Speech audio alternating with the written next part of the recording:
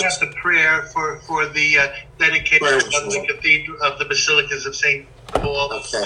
the wall of Saint Peter's. That's what I did look. I did read through it. Yeah, that's common, the ordinary rather. Okay.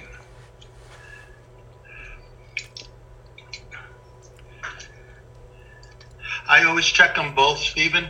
Sometimes it's just much more convenient to use the phone, but Frank always says there's something about using the actual book. Right. Yeah, I agree. I agree with that. You should always have the phone, I need that.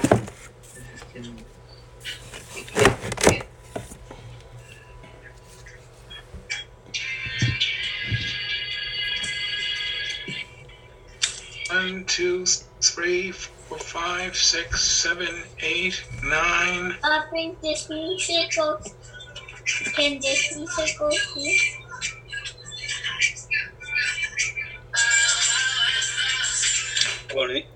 We're missing Cornel in there. Daniel.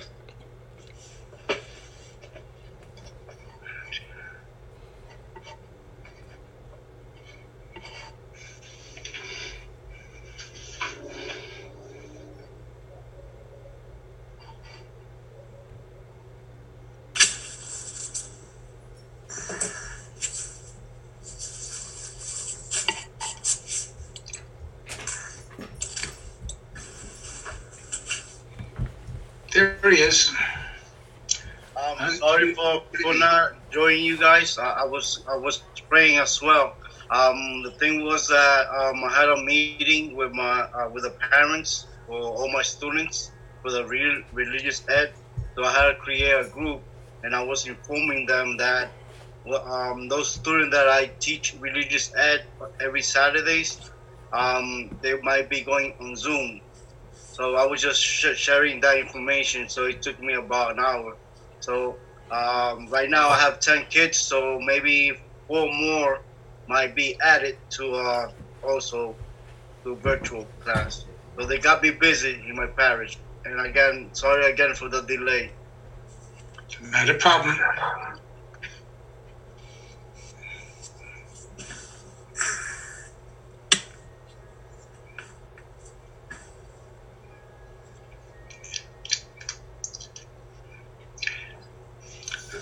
So, Lucas, my question would be, is it because he loves you so much, or is it because he likes seeing himself on the screen? He likes seeing himself on the screen. He's calling attention now. But I like to believe he loves me a lot, too. To the Jamboard, it looks like that someone else collected. Yeah, but...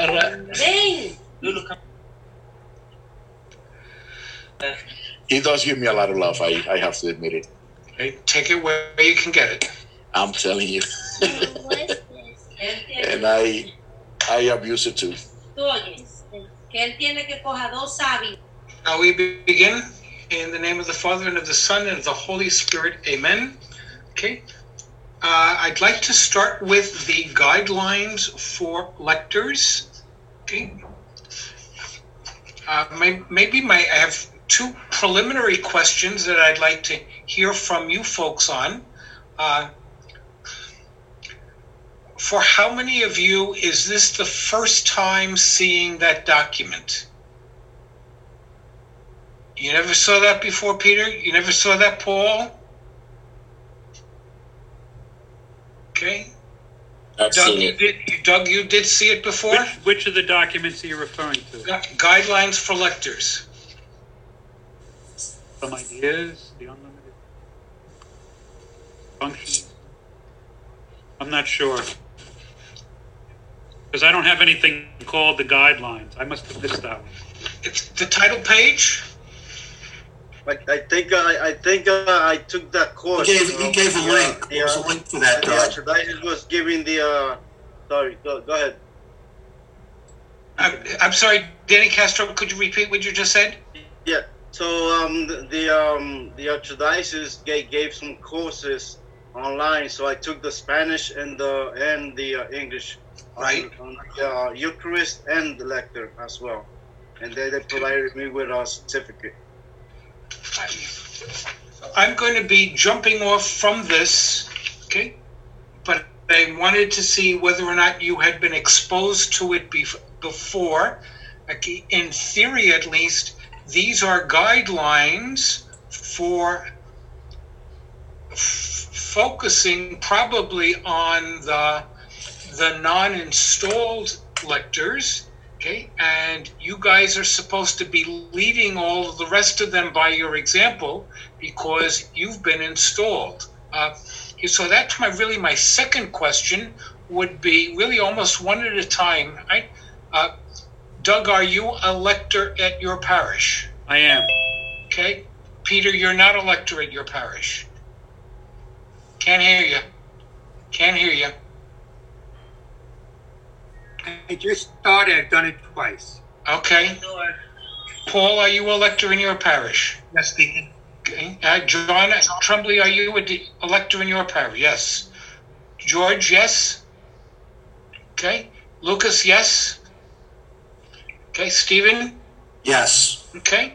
Denny, and before you were sidelined? Yes. It's Denny Condon, right? Yes. Okay. Bob? Okay. Denny, of course, yes. Denny Castro? Yes. Okay. Denny Cornel? Yes. Yes. Okay. And Raphael? I was before, but this weekend the pastor told me that he want me to be doing it. Reinstall me in the ministry. In the parish, I was before a reader on the parish because Right. the parish has a ministry with I think there are 20-something lectors. Okay. He want me to be part of that ministry, the parish ministry. Right. Obviously. Right? Yes. So I was reading the whole weekend in each mass. Oh, in every mass. Okay. Yeah. I don't Even the English one. Okay. And that was the first time for me in English. Okay. But your English is excellent, Raphael. Oh, I try. No. Don't knock it. Right? No, I'm not. But there are some words, my pronunciation is still, I needed to practice. And Raphael, your English is way much better than my Spanish. Okay. Anthony Reno, Doctor, are you a regular reader in your parish? Yes, I am. Okay. You were in the old parish or in the new one as well? Both. I did in St. Joseph's. I did Spanish, Italian, and English. Okay, good. The point that I'm making here really is that for many of the people in our parishes, the idea of, I think it's almost an American thing, that our education doesn't really emphasize the ability to get up and talk on your 2 feet, okay, in a wide kind of way, so that many people are a little bit frightened of it, okay? And it's one of, I guess my first comment really that I want to make is, it's almost like a Nike ad. How do you get good at this? Part of it is just do it, okay? So that in the doing of it, any of those, what might be nervous mannerisms, hopefully can decrease, okay, because you're becoming more comfortable with it. Am I making sense on that point? Okay, so I want to, so we're on these guidelines for lectors for Archdiocese of New York.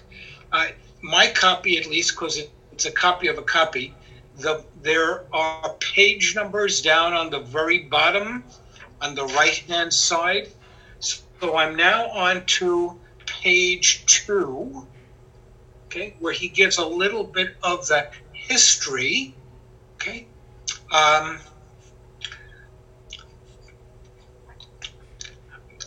I would, for myself, I would prefer stylistically to call this, okay, the ministry of being a reader, okay. I like to translate the Latin words that only use, okay, the other kinds of words, okay, when it becomes absolutely necessary. But what they're talking about here at this beginning is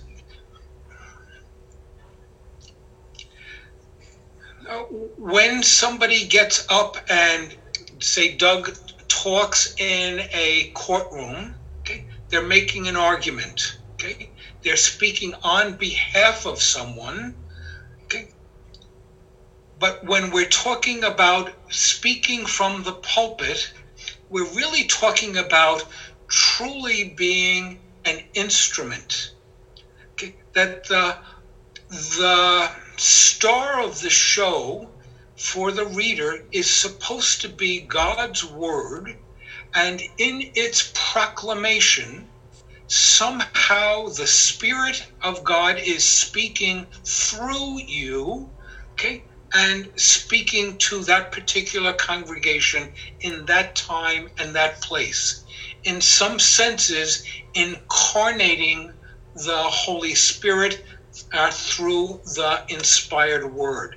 Am I making sense on what I'm trying to get across there? Okay, so that what evolved and is explained on that page, okay,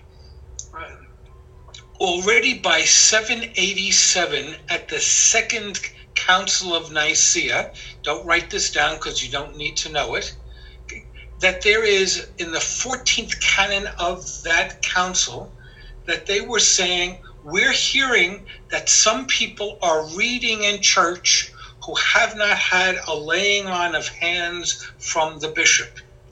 Okay. What are they trying to get across there is not that there is a power, okay, but that in a sense that it's formalizing, you are doing this not because you're good at it, but because you are delegated to be an instrument of the Holy Spirit, and therefore it's something that's very special. Does that make sense? Okay.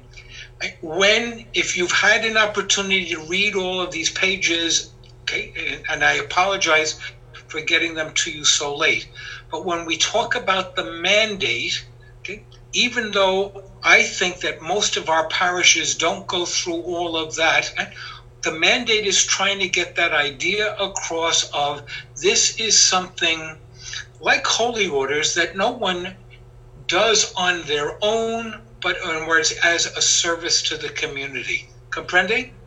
Okay. I'm moving on to page 3. Okay. And what Father calls the non-instituted lectors. If you saw the other pages, that the germ used the word for instituted to talk about those formally installed, and used the word deputed. I don't even know if technically that is an ordinary English word. I think that the more common word for us in our language would be deputized. Okay?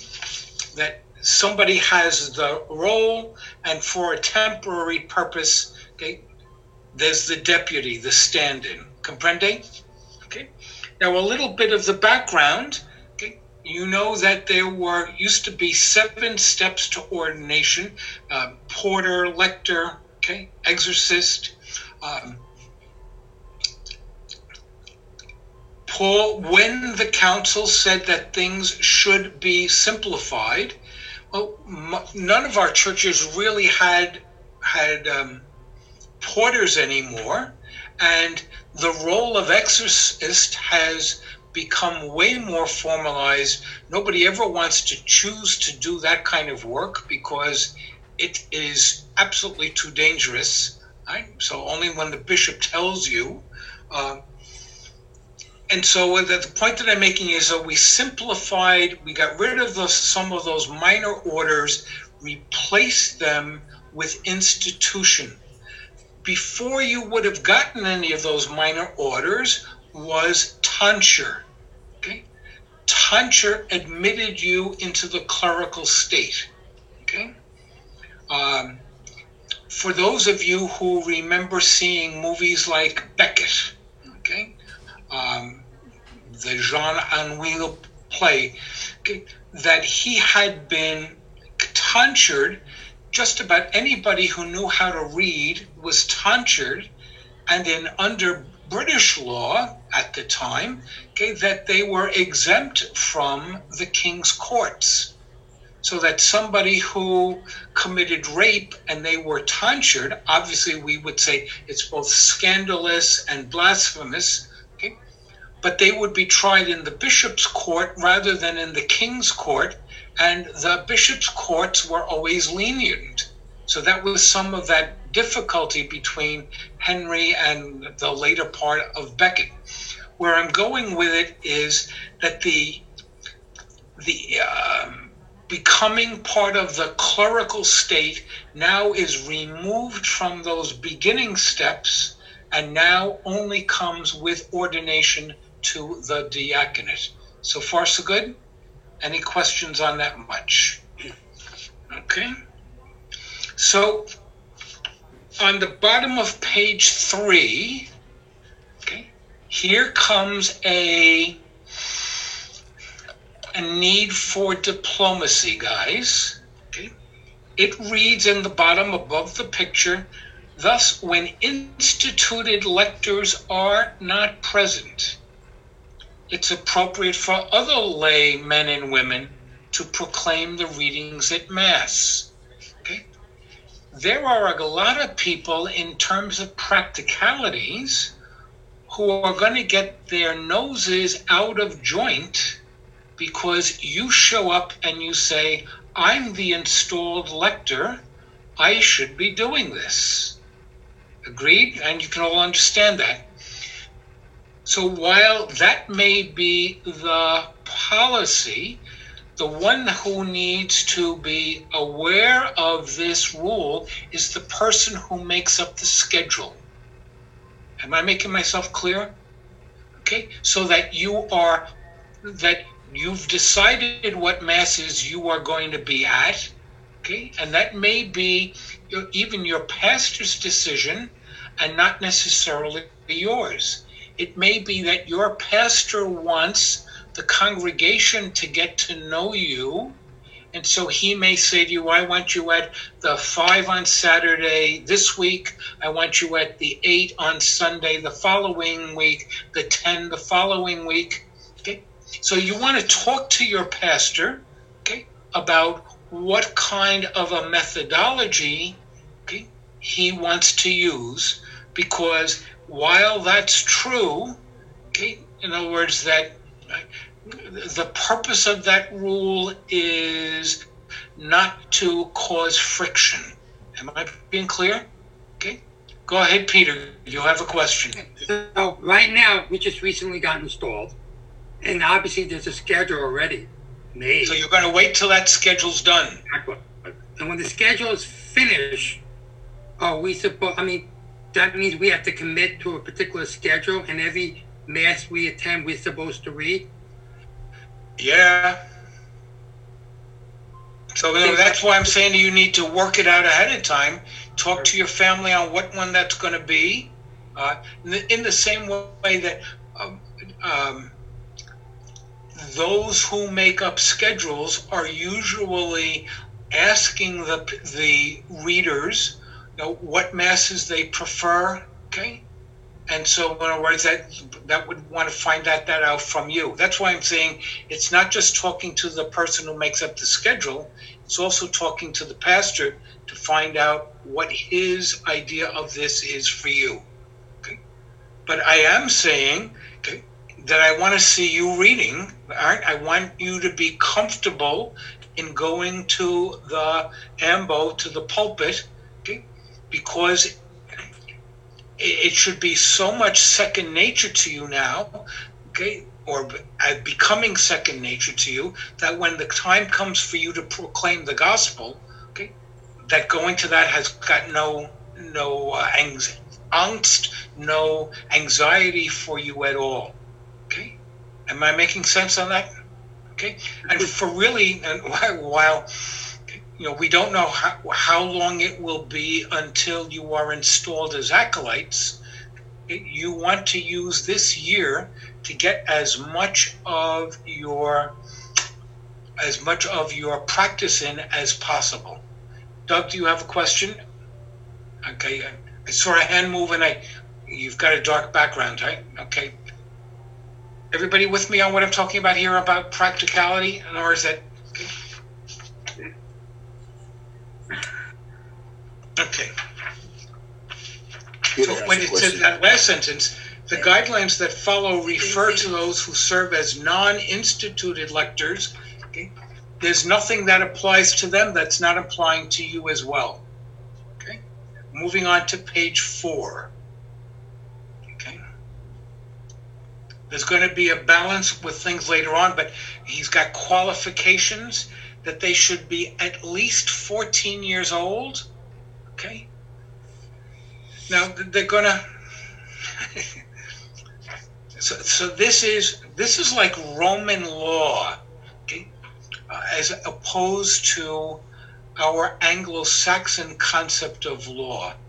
In Anglo-Saxon law, we find out, for example, what are people in fact doing? Should we make them drive on the left side of the road or on the right side of the road? Okay. And we see that the overwhelming majority of people, okay, are going to drive on the right-hand side of the road. That's what we make as the law. Okay? And because it is what people are in fact doing, exceptions to the law are rare and very few. Got that? Okay. Roman law doesn't work that way. Roman law says, what is the very best way we could do this? And in the law, it enshrines an ideal. Am I making sense of that? Okay. But in practicality, okay, where do finding the ideal is very rare. And therefore, in Roman law, dispensations are not looked down on, whereas for us Anglo-Saxons, it kind of seems like, oh, you couldn't quite make the grade. Okay? There's a line in the church that the Italians make the law, the Germans interpret the law, and the Irish and Americans obey the law. Okay? There's a big difference between moral law and the 10 Commandments and regulations. Okay? Am I making sense on that? Right? And so what would be better? Okay? Should you have a 7-year-old kid, okay, ordinarily reading from the scriptures in a parish on a Sunday? Absolutely not. Okay? They can't necessarily even pronounce all of the words. Am I making sense on that? Okay. And so, comes to, and we'll talk more about this later because it's coming up in this document and you may have seen it already. There are going to be parents, especially the folks who are rarely in church, that come at a first communion, okay, and they just think it is so absolutely, it's adorable. Isn't it cute? Isn't it, here's little Murgatroyd going up, okay, and he needs the soapbox to stand on, okay, and he can't read it. And it doesn't make any sense. And he's frightened of the microphone, and he's never done this before. Okay? If Murgatroyd is going to be frightened of it, he shouldn't be reading. Okay? One of the good parts about this pandemic is that, okay, there's been less pressure on having Murgatroyd and Gertrude come to the Ambo for First Communions. Okay? In other words, what's primary for us is not that there are a variety of kids, but that the Word of God should be proclaimed to this congregation. Amen? That's the theory. Okay? Doesn't always work out in practice. Okay? So that moving down that list, okay, possessed of the necessary ability and talents to proclaim the word of God in a clear, dignified, and effective manner. Okay. That's what you need to be working on, that when you are going to proclaim, you need to be clear, the people need to understand you, that it's dignified, and so it's not like howdy doody, okay, and effectively communicating. Comprende, everybody? Okay. Now, they're going to make reference to this bottom part of page 4, okay, the preparation, as he says at the very, very bottom, okay, what the original goal was that nobody would become a reader in a parish unless they had gone through training sessions. Okay? At the start of this, it was supposed to be each deanery would somehow come up with a methodology for covering those various points that are there on the bottom of page 4. They realize nowadays that, especially with fewer and fewer priests available to do this kind of thing, and getting people out at night is not like what it once was back in the 50s, that in fact, that's why there are now the training videos which are available online and we'll come back to later on. If you have not gone through one of those training videos, okay, then if you're not racing off elsewhere at the end of this class, I invite you to go to newyorkliturgy.org, okay, and go to the training video, okay, for a lector, where some of these points will be repeated. Comprende? Okay. Also, the part here about, okay, introduction to the lectionary, contents and structure. Okay, well, back when you were in year 1, we did that. Okay, you might want to go look for your notes on that. Okay. Okay, so that you feel comfortable with the book itself. Okay, remember we talked about it, that there are 4 volumes. Volume 1 being the Sundays. Volume 2, even though it is Roman numeral 2, is going to have the weekday readings for year 1, okay, the odd numbered years. And volume 3 is going to have weekday cycle 2. The difference between cycle 1 weekday and cycle 2, every day is the same gospel, but it is the first reading and the psalm that would be different, so that you get more of a readings from the Old and New Testament. But it's also knowing how to go find a reading, okay, by knowing where the index is there in the back. Okay.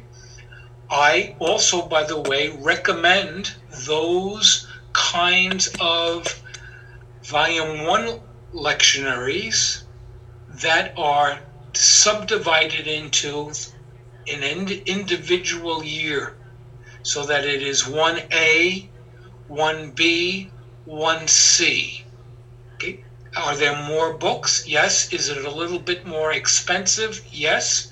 But it makes it easier for the reader, that they don't have to be running the risk of choosing the wrong set of readings. Okay. If you only have that single Sunday volume, okay, and somebody is not really clear an understanding of cycle A, cycle B, cycle C, it can cause them a great deal of difficulty. Everybody with me on that? Okay. Show of hands, how many of you have 3 individual year A, year B, year C on volume 1? Nobody? Okay, Danny does. Danny Castro does. I got to start remembering to use last names with you guys, Danny's. At home? No, in church. Oh, in church. Okay, so No, they're the same one book. all in one book. All in one book. So you have A, B, and C in one book. Yeah. And so you need to remember that's a little bit on the dangerous side, especially for a new lector. Okay? I have the whole set, the Spanish one. Say again. I have the whole set, from the Missal all the way to the lectionary. I have 12 books. All right. Ready? Okay, moving on to page 5. He says preparation. I'm in the second line down. Preparation, prayer, study, and practice. The word lector could also mean in a Latin dictionary teacher. Everybody with me on what I'm saying there? The word reader could also be a teacher. I think that in the evolution of things, it was the folks who worked in the catechetical schools that they had in Antioch and Alexandria. We're going to read from Scripture. We need somebody to read it. Let's get one of the teachers, because they've dealt with the text, they understand the text, they've studied the text, they can not only say it, they can proclaim the inner dynamic of it because they've understood it. Am I clear? We've put the cart before the horse, where we're saying is, you're going to now read this. In order for you to do that effectively, you need to go and study the text. Okay?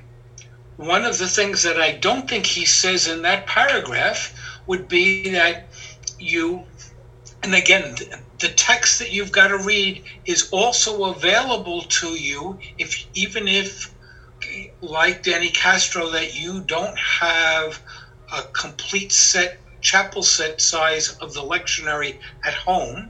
And I'm not saying that you need to do that. You can go to the USCCB website and all of the readings are there, okay, so that you can practice them even if you don't own a set of the books. Does that make sense? Okay. But here's the suggestion, right? We've come into next Sunday, okay? And what you're going to do is, okay, you see what the reading is, then suggestion, not a gotta, but I think very wise, that you go pick up your Bible, okay? Read it in your Bible. The translation may be a little bit differently, but looking at the footnotes. The footnotes, which, especially in the RNAB, the Revised New American Bible, the footnotes are absolutely fabulous. Okay? Will they answer every question that you have? No, they won't. But at least you will have seen things that are cause of concern, so that you know, okay, better how to interpret it in using inflection and pauses, etc. Comprende? Okay. Example also would be St. Paul. Okay. St. Paul would get a poor grade in a literature course, better a grammar course, because St. Paul, you can almost literally hear in the words that he's dictating this, and very often it's stream of consciousness. And with stream of consciousness, he's going from one idea to the next idea, okay? And sometimes they are run-on sentences, okay, which you would be getting a bad grade for, but nevertheless, the Holy Spirit didn't decide to correct those things, and you've got to work with that in order to interpret it for the congregation. Am I making sense? Go ahead. Deacon, let me just throw out something. The Conference of Catholic Bishops website also has audio attachments. So if there's language like, for example, the names of the first 7 deacons or whatever, some of the places or locations in the Holy Land where they traveled, you can listen to someone proclaim it properly. Yes, I realizing that sometimes that there's more than one way to skin a cat. Okay, it's not the only way, but in other words, realize always, and maybe I should have mentioned this earlier. The big difference between reading an essay or reading the newspaper is if you don't get it, you can go back and read it again. Okay? That congregation is only getting one shot at this. Okay? Which means that you really need to be clear. Okay? They need to be focused, yes. Okay? But you need to be using and not necessarily every trick, every skill at your command in order to be clear. Okay? They know from paragraphs that the thought indentation, that the paragraph is changing its central idea. Okay? What an indentation is to a paragraph, so a pause is for oral proclamation. And when it's a big change of thought, then it's got to be a longer pause. You've got to get comfortable with that, so that if you're I'm feeling so nervous about this that I just want to get into that pulpit, read it as fast as I can and get out so that nobody's looking at me anymore. That's not good. Agreed? Okay, so footnotes. Okay, you looking at the whole Bible. What do I want to say?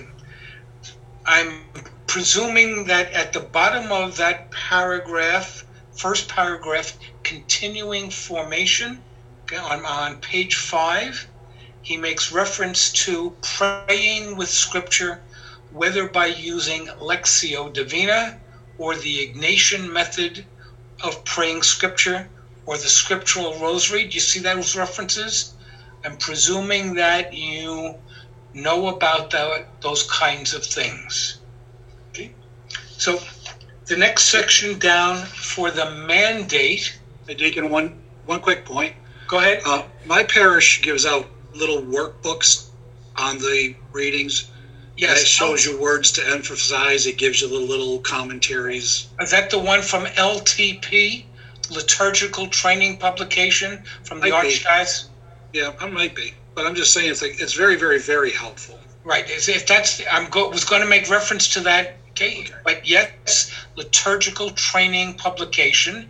If your pastor is not already giving that out on the first, if you will, maybe on Christ the King, okay, giving that out for the new liturgical year that's going to start, okay, you might want to urge him to do so. Right? My parish gives that out to every lector.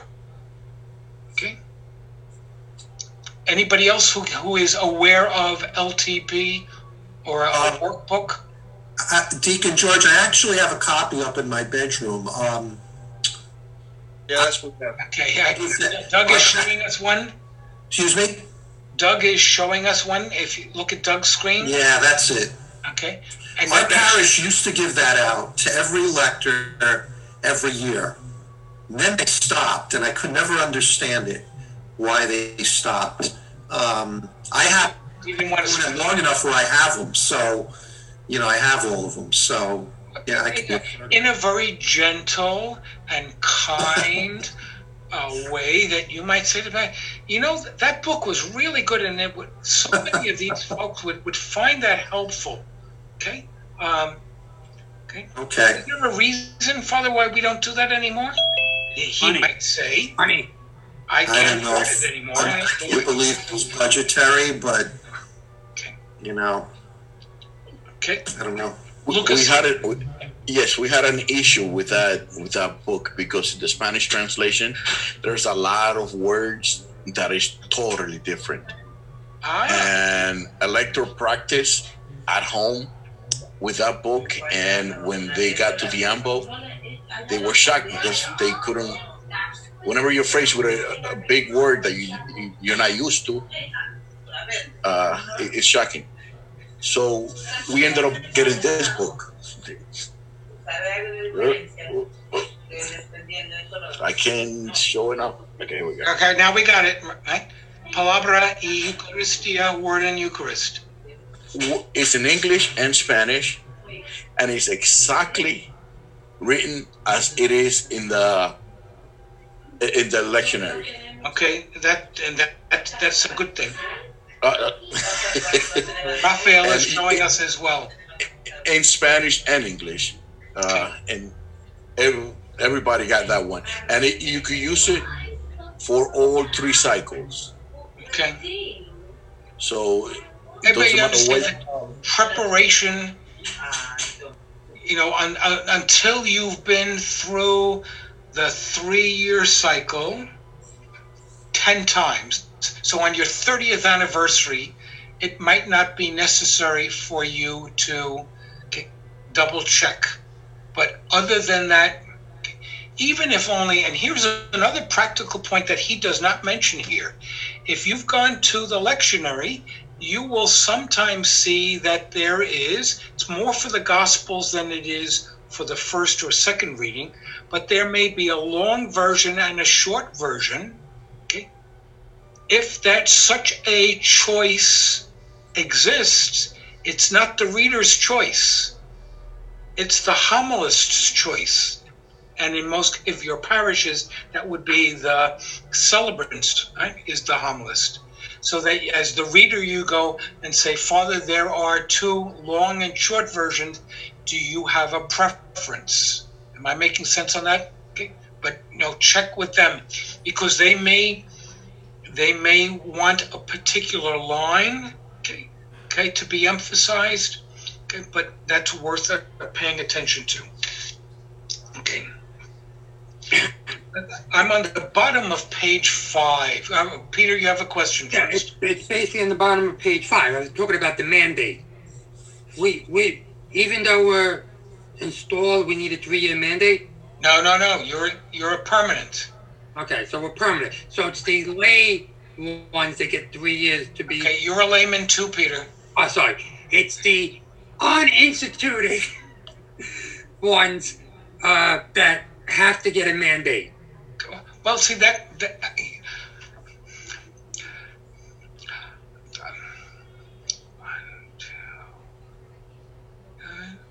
3, 4. In my current parish, I've been through 4 pastors. Okay.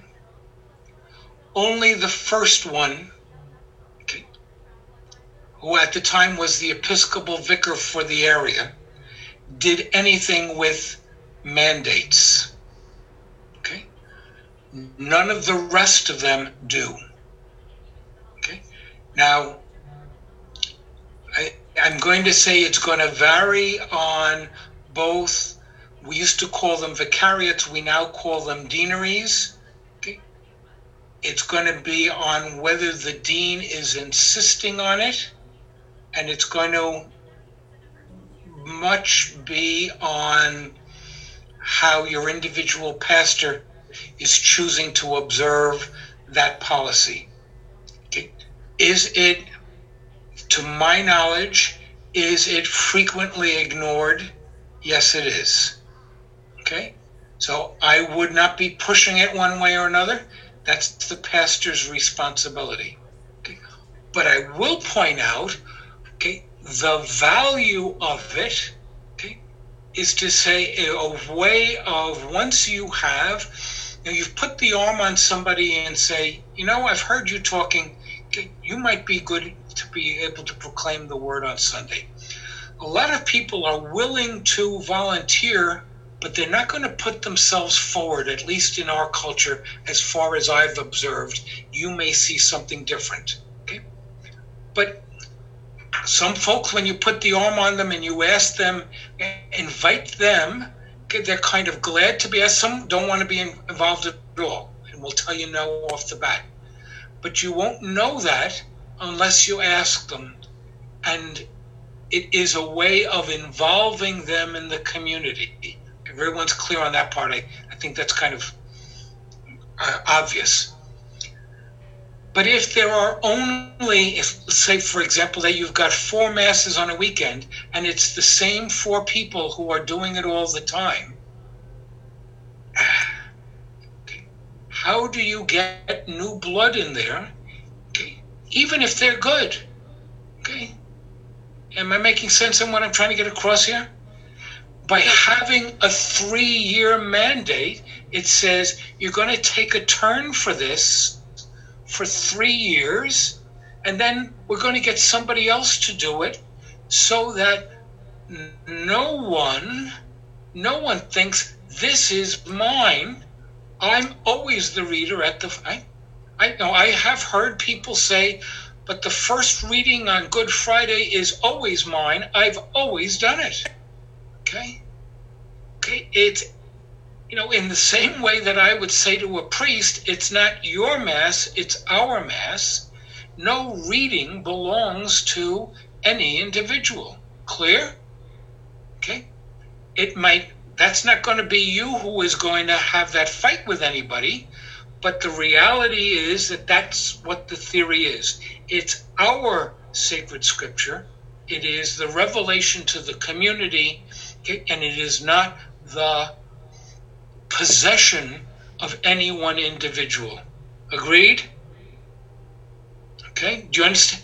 By having a 3-year term, it's a way of building in, okay, that we're going to outreach.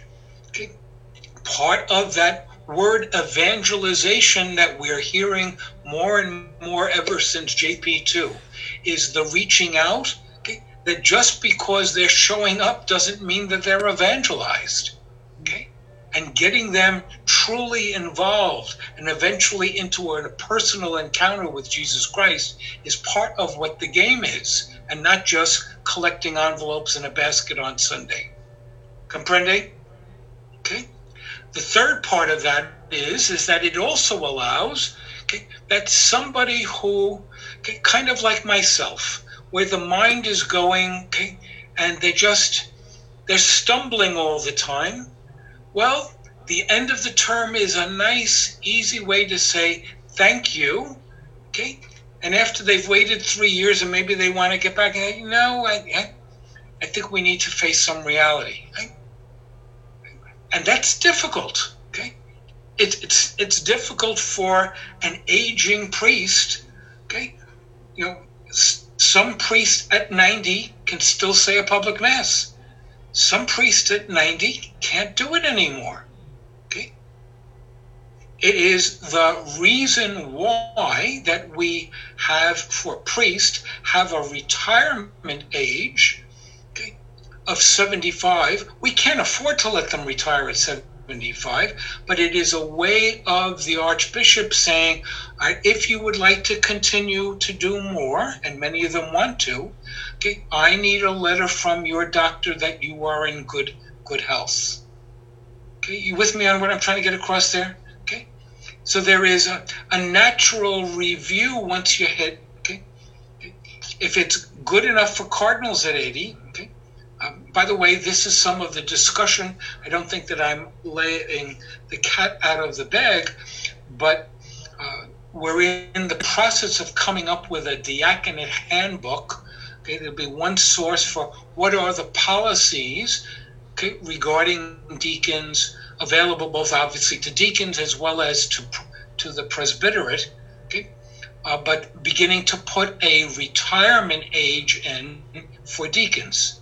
Not that you're being pushed out at whatever that retirement age is going to be, but in fact, an opportunity for providing a built-in need for a review. Does that make sense, please? Okay. I'm switching my comparison, but I remember as a teacher, When I started at Mount St. Michael, one of the brothers was a fabulous teacher. He used to teach the AP courses, okay? But time went by and something happened and he lost the ability to control a classroom, okay? And so they moved him from seniors to juniors and he still couldn't do it. They moved him down to freshman year, okay? And in some senses, you almost need more control with freshmen, okay, with their hyperactivity. Eventually, brother became in charge of the duplicating machine, okay? So he was still making a contribution. And I can remember going to the principal and saying, okay, I want you that when the time has come that you're telling me that I've lost it, okay, that you've got to tell me, okay? And by telling your boss that ahead of time, it makes it easier for them to do. Am I making sense, please, on what I'm trying to get across here? Our job is we are in a service job, okay? It's not about you, it's about serving them, okay? And through them, the Almighty. Okay.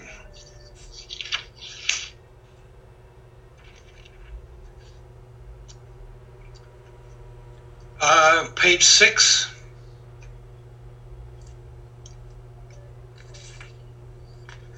Down the bottom of the page, okay. Is it allowable for a baptized non-Catholic to read on some special occasion?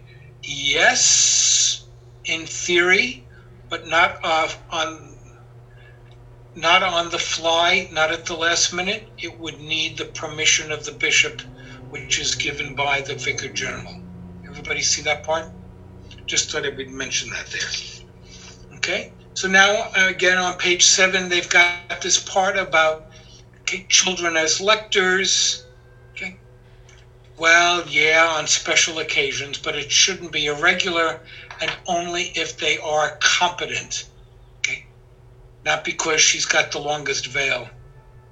Okay, when no mandated lector is available, anybody's allowed to do it. In other words, you all, especially in these pandemic times, okay, you all know we're flying a lot by the seat of our pants. Down at the bottom of 7, okay, you've just finished your jog. Okay, not me, but so that you come in your running shorts. Nah, don't plan on reading. Okay. So it ordinarily would be Sunday best. It could, it's tuned down a little bit for a weekday kind of thing. Okay. It does not necessarily need jacket and tie, and that you're going to have a lot of variety based on your individual congregation. Okay. It might be in the Church of the Magdalene up there in Pocantico Hills. Okay. That they're always every Sunday, even in the summertime, that they're wearing suit and tie. And many other parishes, it may be that in the summertime there's no tie. Okay, that's going to vary. Okay, based on the community. Okay, liturgical books. This paragraph there on the bottom of 7. Okay, first of all, reminds, and so it's the beginning of the last sentence that turns over to 8, it is unlawful to substitute other non-biblical texts. Okay, everybody clear on that? So we're not reading from Kahil Gibran at some wedding, okay? Or if it's in the pulpit, okay, it is God's word. Okay, and we fought about this for a couple of 100 years. We've made some determinations what is and what isn't. It may be beautiful. You may like this poetry. Robert Frost may appeal to you very much. Okay, but it doesn't belong in the pulpit. Amen? It's that next paragraph that Frank has been referring to. Okay, And so those of you who like the convenience of your iPad or of your iPhone to read The Office, obviously if you're on the train coming back or you have forgotten your breviary, okay, then it gives you the opportunity, okay, to continue to pray. That's good. But our preference is that there is a nobility of the word, and therefore its container, okay, should be worthy. Okay? And that's part of the reason why we don't bring a missalette into the pulpit. Okay? Amen? Some dioceses are a little bit more explicit. Okay?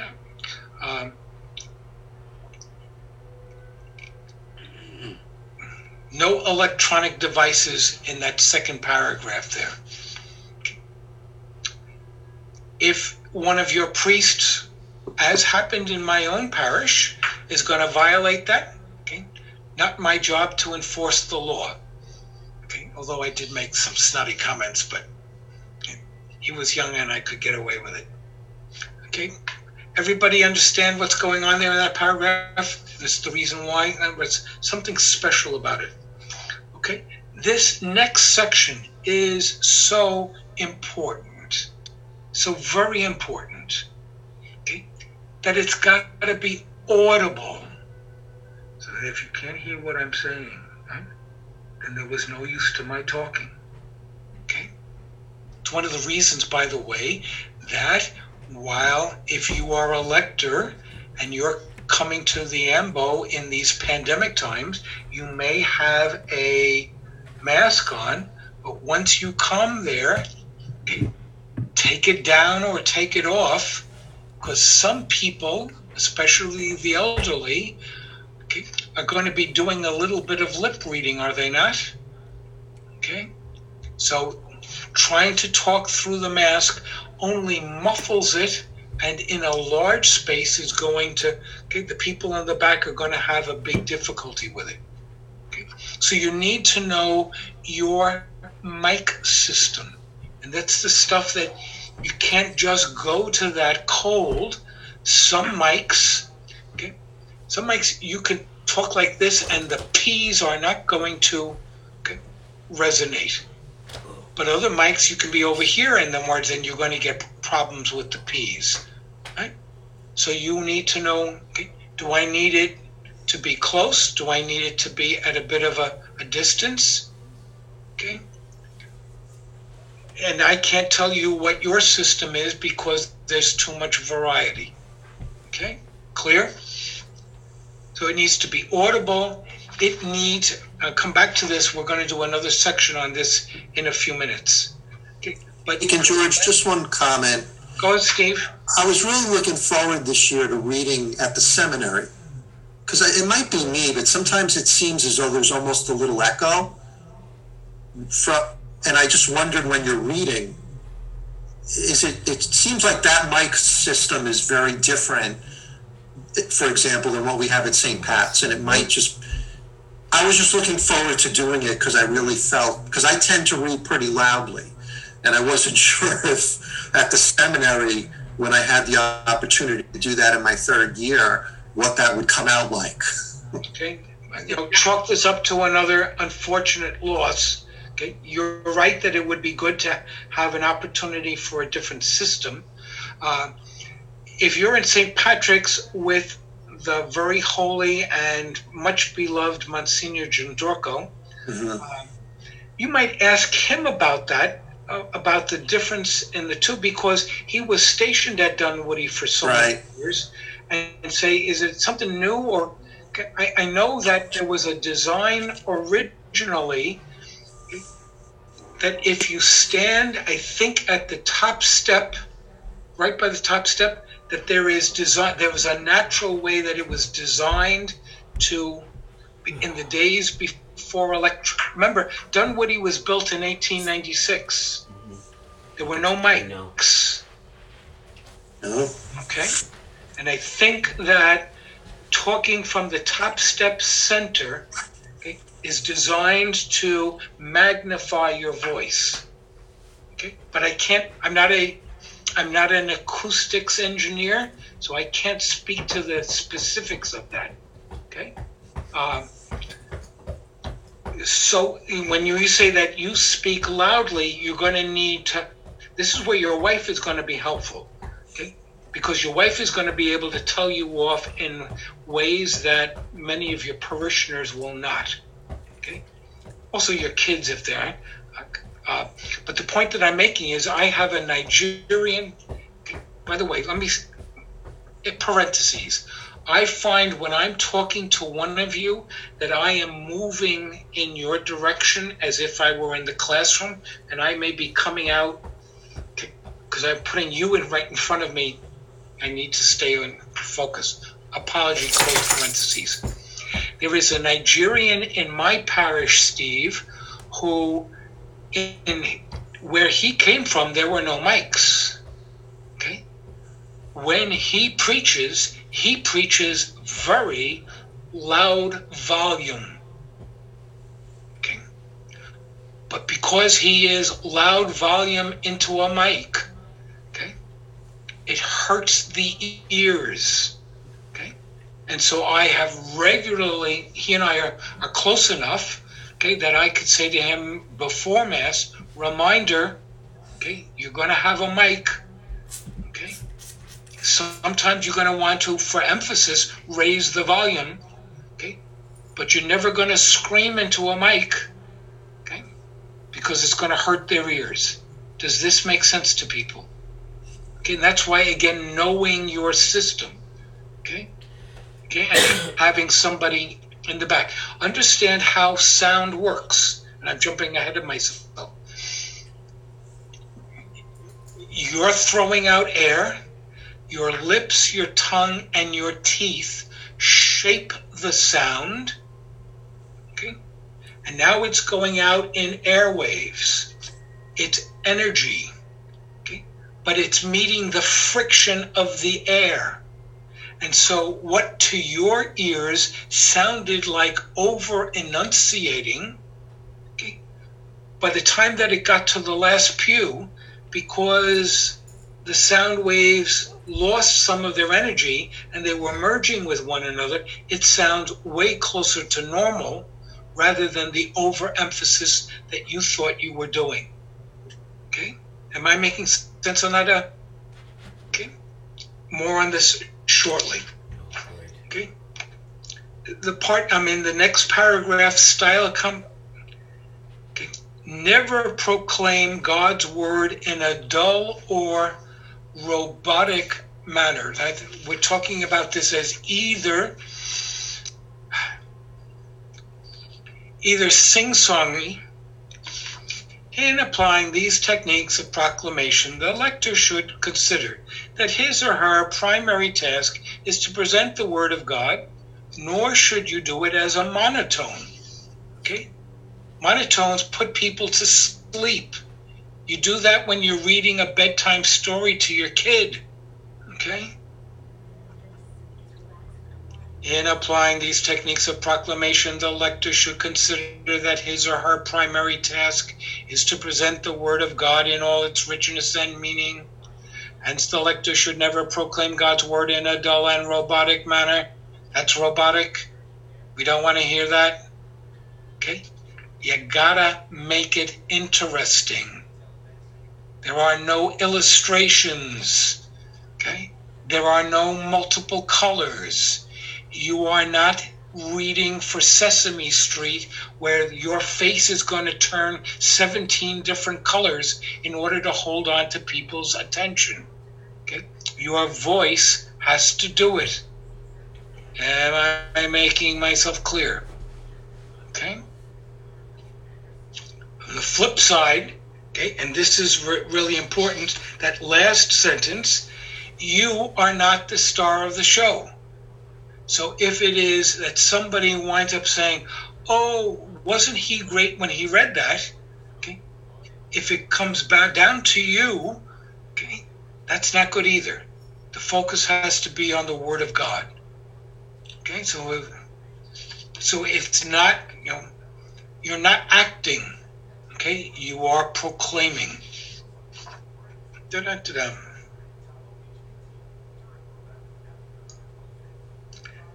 Lectors and other ministries, you see that sentence, first paragraph, second sentence, I should say third sentence. If, however, a shortage of properly trained individuals makes this impossible, it is permissible to have one individual perform multiple roles. In non-pandemic times, the one who is the reader should not be the person who is the altar server. Yeah, right. In these pandemic times, may that be happening. You certainly will. Peter, again. Yeah, it's preferable. I mean, I just know, like, many years ago, before the pandemic, because, I'm charged of scheduling Eucharistic ministers, and there was somebody else in charge of the lectors. And a person was a lector and a Eucharist. And poor communication, Peter. Excuse me? His poor communication. Yeah. When the two guys needed to talk. Yeah, but not only that, it's just like the priest said you can't do both ministries. Okay, and he's right on better, instead of the word can, the word should. Right. Okay? So that it's not a liturgical crime. Okay? On the flip side, why was the same person doing both ministries? Because you guys didn't properly schedule. Well, actually, it was scheduled that way because what happened is that when a person did two things, they didn't want to be scheduled every week. Like one week they're Eucharist, and next week they're a lector. Then you need more. Of course, we had a shortage. And so the thing was, I tried to schedule them both on the same day so they would have a weekend off if they want to take a vacation. Okay. Shouldn't be the same. Better scheduling. Then obviously you need more. Okay. Which then, Peter, that comes back to, I think that you may have heard this before, all of you, and that is, what is the difference between a liturgist and a terrorist? Can negotiate with a terrorist. John Tremblay, your smile says you've heard it? No? Who's heard it? No? You can negotiate with a terrorist. You can negotiate with a terrorist. Thank you, Anthony. Okay? Now, that means that it's somebody who is, okay, in other words, liturgical law and rubrics used to be so set in stone, okay, and binding under pain of mortal sin. Okay? When we have changed things, right, we have, okay, remember that it's what is the ideal? Okay, sometimes we don't achieve the ideal. It's Roman law, not Anglo-Saxon law. Okay? So that's why, Peter, in other words, when I said, your priest said you cannot do two, it's preferable that you don't do two. Okay? Everybody with me on that fine-tuning? Okay? It's also more diplomatic. All right. Quick point, Deacon. Our church uses scheduling software, and there's apps for the phone. It's called Ministry Scheduler Pro, MSP. It's fantastic because when you need a substitute, you just go to your phone and say, I need a substitute, push a button. Everybody's that's in the service sees that you need a sub. You can trade. If your church doesn't use it, I strongly recommend it. It's made scheduling. Okay. So, John, you're going to do is to do two things, please. Okay, that you will write up what that is, its website and things like that, and you will email it to the class and include me. Certainly.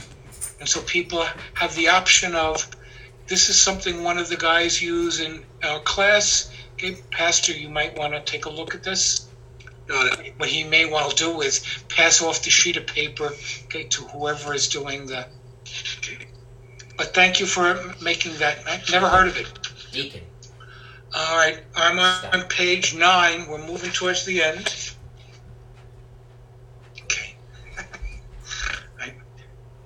All right, really, bottom of 8. If at the Easter Vigil, okay, there are a lot of readings, agreed? Okay, what is best according to this paragraph at the bottom of 8? That each reading have a different reader. This gets more involvement. Those readings are very different from one another, okay? And so it allows the individual reader to pick up the tone and the genre of that particular reading and not have to, the way you're reading the Genesis readings is going to be different than the way you're reading the thing from Baruch, if you're using Baruch. Am I making sense, please, on that? Okay. So it allows an individual to focus on one style and not having to be changing gears, in effect, from one style to another. But it also points out that with the single exception of, it's not single, with the dual exception of Palm Sunday and Good Friday, okay, we don't read any reading in parts. Okay, so that if it were the story of the sacrifice of Isaac, okay, that you have a narrator and somebody reading the Abraham line and somebody reading the Isaac line, we don't do that. Okay, we don't do that because it is the job of the reader. Okay, that may have been how in the Western Church drama re-emerged, okay, with the sequences from Easter, but that's a whole different discussion that I won't get into. Everybody clear on that? And what's best, by the way, for Palm Sunday and Good Friday is 3 deacons doing it. Okay, at the Pope's Mass, okay, the Pope doesn't take the celebrant's role. Okay, 3 deacons proclaim the gospel. One being the narrator, one being the crowd, and one being the Christus. Clear? Okay. You see that next paragraph on the top there of 9? Okay. I do not recommend that for any reader at all. At least I have never seen it done effectively. Can the gospel be sung? Yes. Okay, by somebody who's got a great trained voice for it. Okay, but okay, you newly installed lectors, okay, please do not be singing the epistles. Okay, just role of the lector preparation. Okay, he explains in that part, again, reiterates study, prayer, and practice. Special attention to difficult words or phrases. We're going to come to that list in a few minutes. Okay, may, not must, may the lector in non-pandemic times march in the entrance procession. Yes. May he carry, if there is no deacon, the book of the Gospels? Yes. If there is a deacon carrying the book of the Gospels, may the lector carry the lectionary? No, the lectionary is never carried in the procession. It's always open on the ambo for the first reading. Clear? Okay. If the lector, and that could be you, there's no deacon, you're carrying in the book of the Gospels, okay? You're not carrying it, okay, like this. Strong suggests you're slightly elevated, okay? You think that you want to be able to, if you hold it in front of your face, okay, you're going to fall flat on your face because you don't see where you're going. Hold it so that the top is, if you will, just below your eye level. Okay, that way you can see where you're going. Okay, clear? You come into the sanctuary and this reviews previous material. You have the book of the Gospels. you are carrying a liturgical object. Therefore, you do not bow, you do not genuflect, you go directly to the altar and you put it down in ways that we discussed with those problems last week, Stephen. Okay. Everybody clear on all that stuff on the bottom of 9? Okay. On 10, second paragraph. Readings should always be introduced with the text provided in the lectionary. Our first reading is a reading. It doesn't say that. If it doesn't say that, you don't do that. Okay? The responsorial psalm is. It doesn't say that. Okay? Those things are in red. You don't say the red. Am I clear? Okay. Same thing in the breviary. That for the reading, okay, it doesn't give an introduction or a conclusion. If it doesn't give it, you don't add it. Okay? Why don't you give an introduction in the breviary? Because the presumption is that everybody who's listening to it has their own copy and they could see where it's from if they wanted to know that. Okay? Why doesn't it have a conclusion, the word of the Lord? Because the responsory is taking the place of that. Everybody clear? Okay? Will you forget it? Of course you're going to forget it, right? But moving on. Okay. Okay, this is another one where I'm down to universal prayer. Do you see where I am? Okay. Opening part. When no deacon is present. So if there were people who got their nose out of joint because you are the installed reader, so also it may be your pastor has decided that he wants the reader to do the universal prayer, because that's what people are used to. This is looking forward to the day when you're a deacon. But properly speaking, what it should be, but not necessarily must be, is that the deacon always does the universal prayer. That's like the gospel. That's your specific role. Okay, and in a way that I would not be happy with any reader, whether installed or not, making changes to what your parish is going to use for the prayer of the faithful. Okay?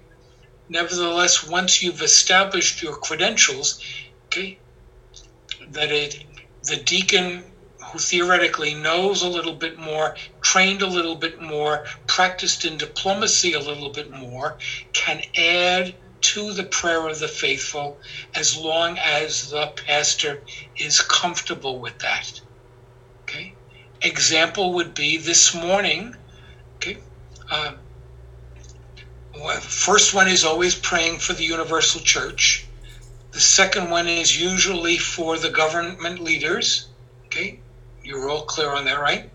I added something in between there for all of the religious of the Sacred Heart, whose American foundress we celebrate today. Okay, so if there's a religious order, St. Ignatius Loyola Day, we're going to add a prayer for all of the Jesuits. Do you see what I'm trying to get? Okay, if there was an earthquake in your town, you're going to. What are the deacon is expected to know the needs of the people. Okay. If you wind up, but if you're not pithy on it, and by pithy, that's Pithy, that means short, sweet, and to the point. Okay? If you're starting on this big, long dissertation, okay, it doesn't belong in that part of the Mass. Clear? Okay? They don't need to know that this person who is so-and-so who is dying today is in the last stages of their death process. And this is important to me because she is married to my third cousin, fourth removed. Congregation doesn't need to know that. Clear? All of the general intercessions should be short, sweet, and to the point. Okay? If it's each individual one is longer than the opening prayer, okay, then you're not doing it right. Clear?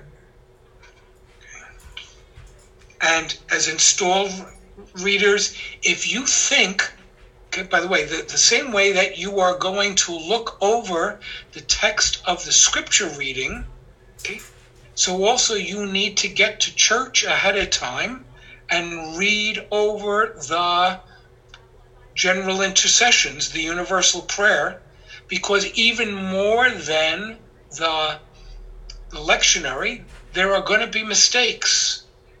Okay? There are going to be typos. Okay? So you need to watch out and be prepared for those. There are going to be names that you don't know. 17-letter Polish name, okay, and they don't pronounce the letters the same way. You want to be able to practice those so that, as Willie Shakespeare says, these things may come trippingly upon the tongue. Amen? Moving on.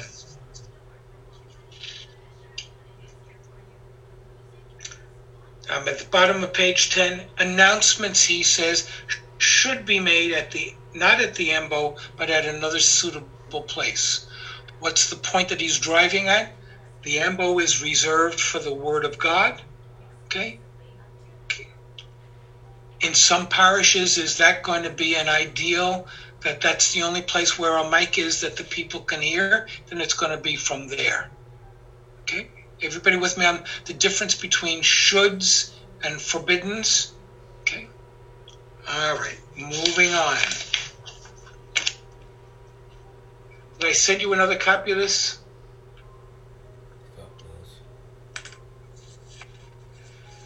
Okay. Yeah, we have that.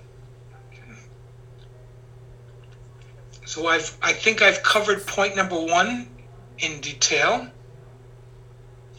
Speak slowly. It doesn't mean, well, again, it's going to depend on the text, but if you are,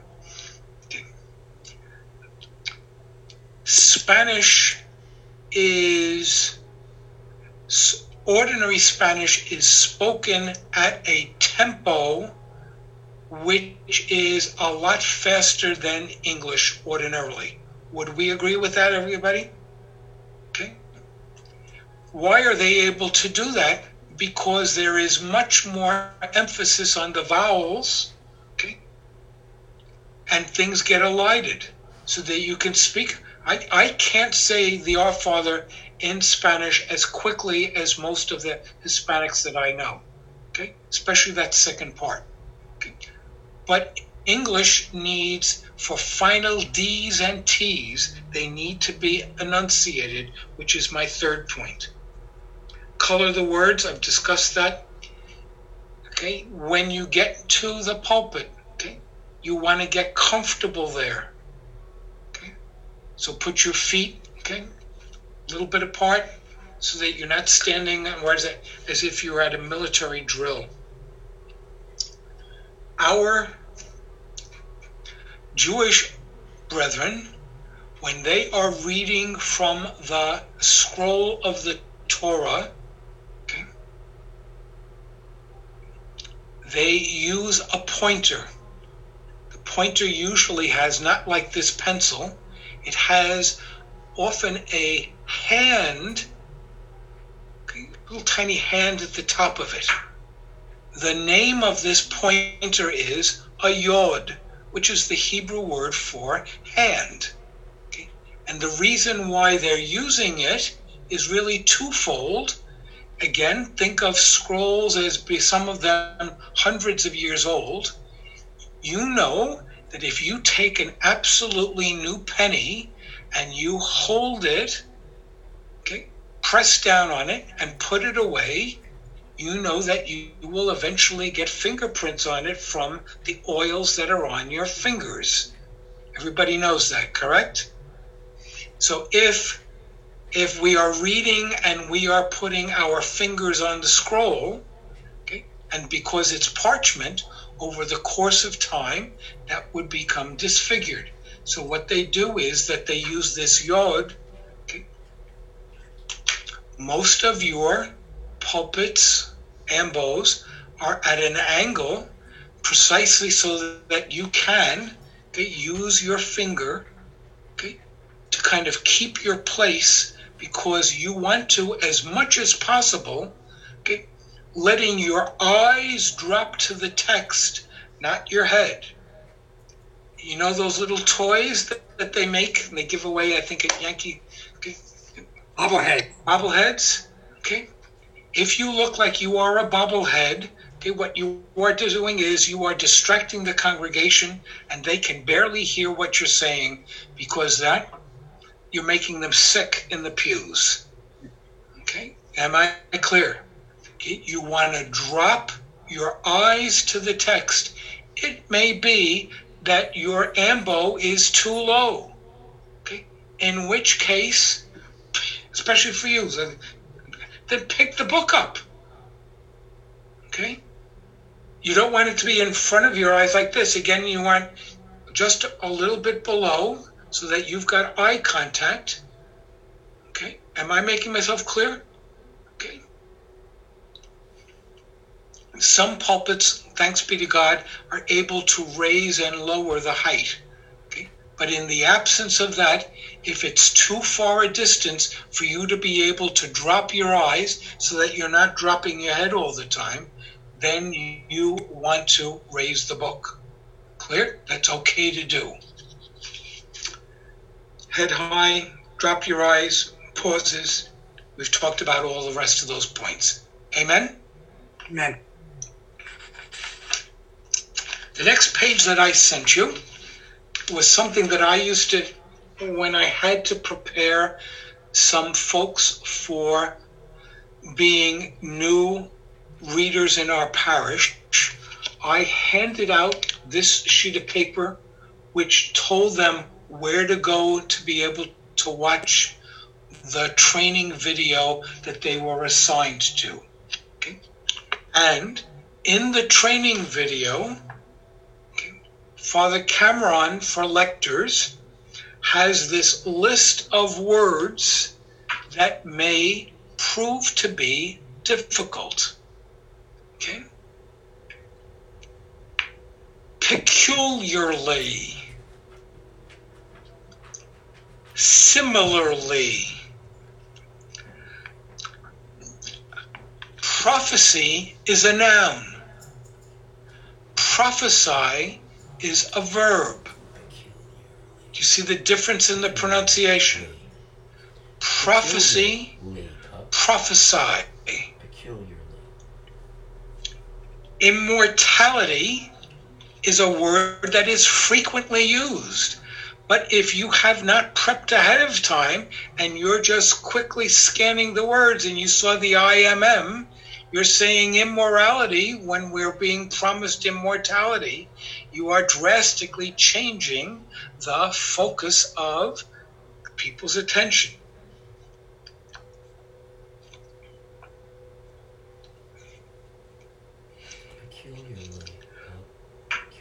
Buffets, never buffets.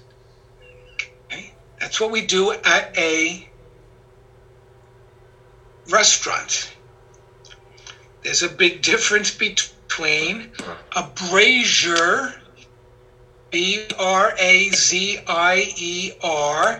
brazier, sounds like B-R-A-Z,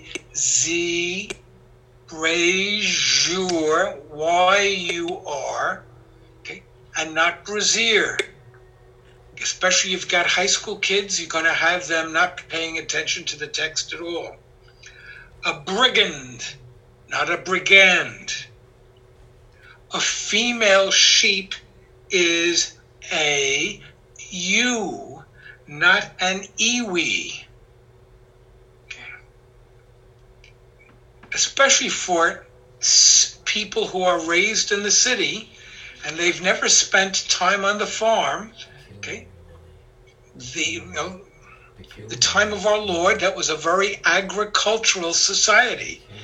You're going to have to learn some of those terms. The heir to the throne. For those of you watching The Crown, Prince Charles is the heir to the throne. He's not the heir to the throne. Prostrate, and for the last time that you've been to your medical exam, is very different than your prostate. You need to read all the letters, but only the letters that are there. Condescension is different than condensation.